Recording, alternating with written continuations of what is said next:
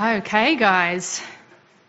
As has been mentioned, I think maybe 10 times already this morning, there is a boat in the baptistry. It is very exciting.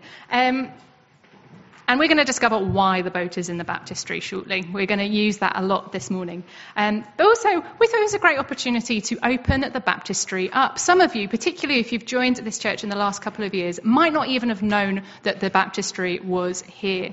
So this is a great opportunity, not just for us to open it up and to have a bit of fun, but also for us to remind you that this is here. And we would love to have the opportunity at some point, maybe in the near future, to have it open, not to put a boat in, but for some baptisms. But let's get on to why it is here and open this morning. And I'm going to ask Lydia to come up and introduce the story that we are going to be looking at today. Liz, over to you. Today we're going to be looking at Jesus calming the storm. I'm reading from Mark chapter 4, verse 35 to 41. But I'm going to do some actions this morning to get everyone involved. So when I say wind, I want everyone to go. When I say waves, I need people to go. And then boat, some rowing, please. Thank you very much. That day, at evening, Jesus said to his followers, "Come with me across the lake." So they left the crowd behind and went with Jesus in the boat that he was already in. There were also other boats there with him. A very bad wind came up on the lake. The waves were coming over the sides and into the boat. And it was almost full of water. Jesus was inside the boat, sleeping with his head on a pillow. The followers went and woke him. They said, "Teacher, don't you care about us? We're going to drown." Jesus stood up and gave a command to the wind and the water. He said, "Quiet, be still." Then the wind stopped and the lake became calm. He said to his followers, "Why are you afraid? Do you still have no faith?" They were very afraid and asked each other, "What kind of man is this? Even the wind and the waves obey him."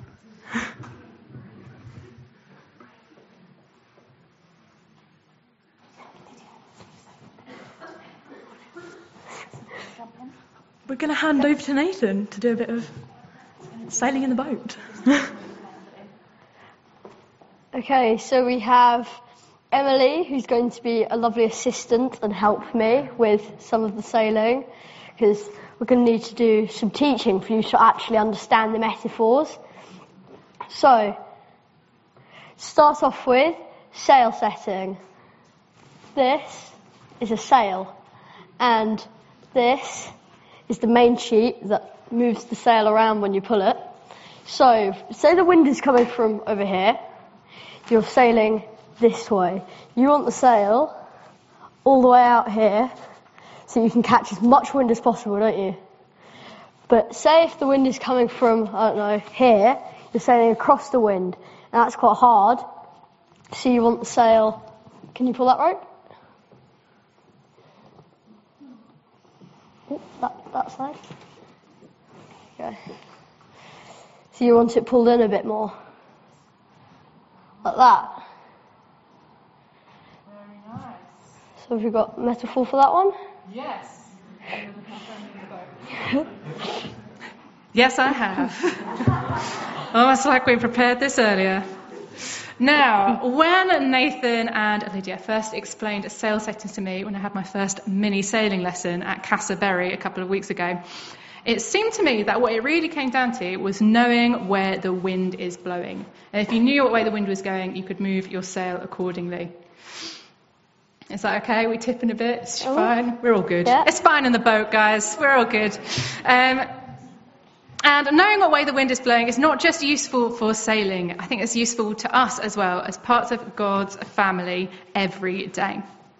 Did you know that the Holy Spirit appears in the Bible plenty of times as the wind? The rushing wind at Pentecost, the wind that breathed life into Ezekiel's army of bones, the wind that parted the Red Sea, even God's breath of life into Adam and Eve. Jesus even says in John 3 that when we are born of the Spirit, we should be like one directed by the wind. The wind often is a picture of the will of God. So spiritual sail setting isn't so much about knowing where the wind is blowing as where the Holy Spirit is headed. The disciples in our story were probably fine at actual sail setting. Some of them have been fishermen their whole lives, so they should really have known what they were doing. But their spiritual sail setting is maybe not so great. So, how do we fix that?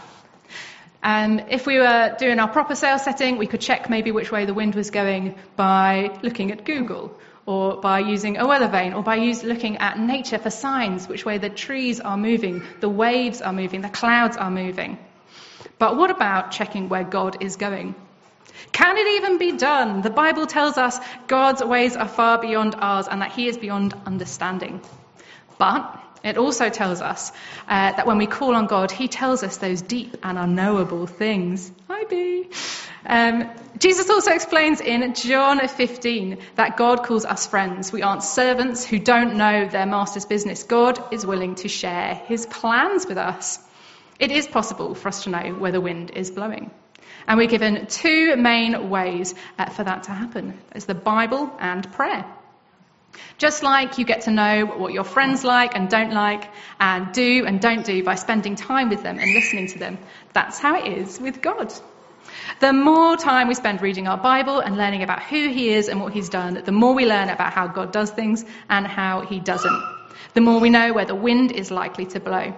The more time we spend in prayer, the closer we come to God and the better we get at hearing him when he answers us, when he tells us where he is headed.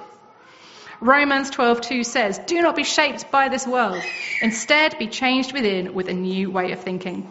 Then you'll be able to decide what God wants for you, and you'll be able to know what is good and pleasing to God, and what is perfect." The more time we spend with God, the more we learn to think like him, and the more we're able to discern where it is he is headed. This is, I think, where the disciples went a little wrong. They read the signs of the wind, but they didn't check in with what God was doing. If they had, they would have clocked that Jesus was sleeping peacefully. There was nothing to worry about. While the wind was wild, God was calm, and they should have been too. God, after all, is the one who created the wind and the waves.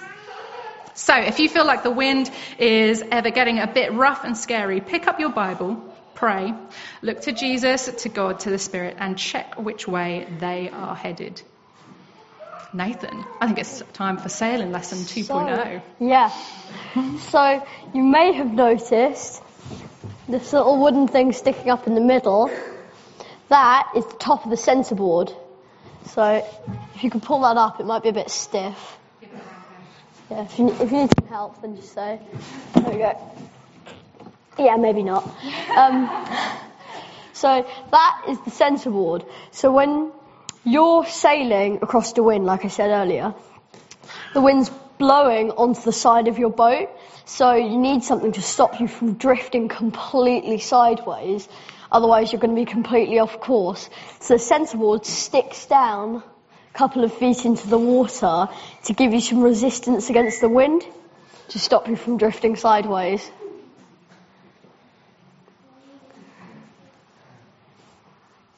So as Nathan said, the centreboard stops the boat drifting when the wind is coming across the side of the boat. It gives you a firm foundation. I think the centreboard is a bit like our faith. Sometimes it feels like the wind of life is working for us. Things are going really well. We don't need anything to show us the way to go.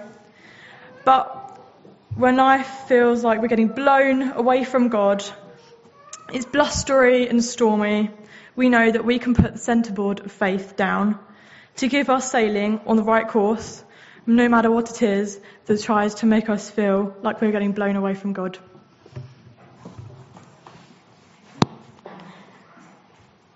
Okay, and the last thing we're going to do is the mast. So this holds the sail up, which is that bit. Ooh, you right? It's quite rocky. But the top bit, sometimes if you're sailing at night, you can put like a light on the top, and that was what we thought we'd do a metaphor on.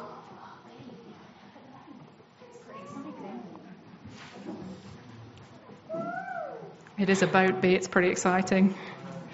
Yeah, so that is the mast. That is the last little bit that we are going to think about on our boat this morning. Even before my sailing lesson with Nathan and Lydia, I kind of knew that the mast was the tallest part of the boat. Just make sure B doesn't get in. Okay. So the mast is the bit that stands out and is the most obvious from a distance, I think, on a boat. But when my friends told me that sometimes people put little lights on the top, little blinkers when they're sailing at night time, I thought, aha! I know exactly the extended metaphor to use here. The mast, guys, is our witness, what other people see of our lives. The most obvious part with this little blinking light on the top. And as followers of Jesus, our witness is super important. The Bible says, just like Jesus is a light to our feet, we are called to be a light for the world. We are meant to show the goodness of God and lead people away from death and towards the full life found in Him. For that to happen, for us to lead people in the right direction, our witness has to be good. Our blinky light on the top of our mast needs to be the sort that people want to follow. And the Bible has some helpful hints about how we can make sure we're doing just that. Just like a good tree is known by having good fruit, so should we be, except instead of being covered in peaches or cherries or apples. God says that our light should be shining brightly. We should be showing a good light by showing fruit of the Spirit. I wonder, does anyone know what any of those are? Anyone know any of the fruits of the Spirit? Love. Good job. Joy. Peace. Yeah, patience. We've got 4, guys. It's a good start. Kindness, goodness, faithfulness, gentleness, self-control. Oh, it sounds like you've got all of them. That's good. Nice work, guys. Good enthusiasm this morning. So, yes, we need to be showing all those good fruit, living a good, attractive life so that people will follow the little blinky light on the top of our mast, following our witness in the right direction. And again, I'm going to double back to our disciples in the boat. Bless them, they were good guys doing their best, but maybe their witness that night on the boat was not perfect. I'm not sure there was a lot of joy or peace or patience or even self-control on display in that story. But we need to make sure that we are always showing those things, which can be tough in a storm. But luckily, we've already thought about how we can help ourselves to continue showing peace and joy and love in the midst of a storm. We can make sure that our sail is set right, that we are listening to where God is leading. We can make sure that if things get blustery, we've got our centerboard of faith in place. And then finally, we need to make sure that our witness is good, that we can lead people in the right direction. And that is our very extended boat metaphor for you this morning.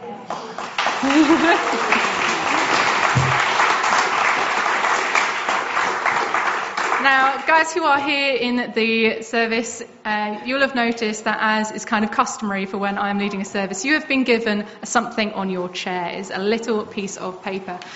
For those of you who might be watching at home, just a normal A4 piece of paper is exactly right for this. Good job, Emily. You did an absolutely amazing job in the boat. Really well done. And what we're going to do is we're going to make a little reminder. We're going to make our own boats. I know, it's pretty exciting. If you are a very small person, you might need a slightly bigger person to help you out with this. Folding can be hard. If you've all got your piece of paper, we will do step number 1. Zach, have you got your paper?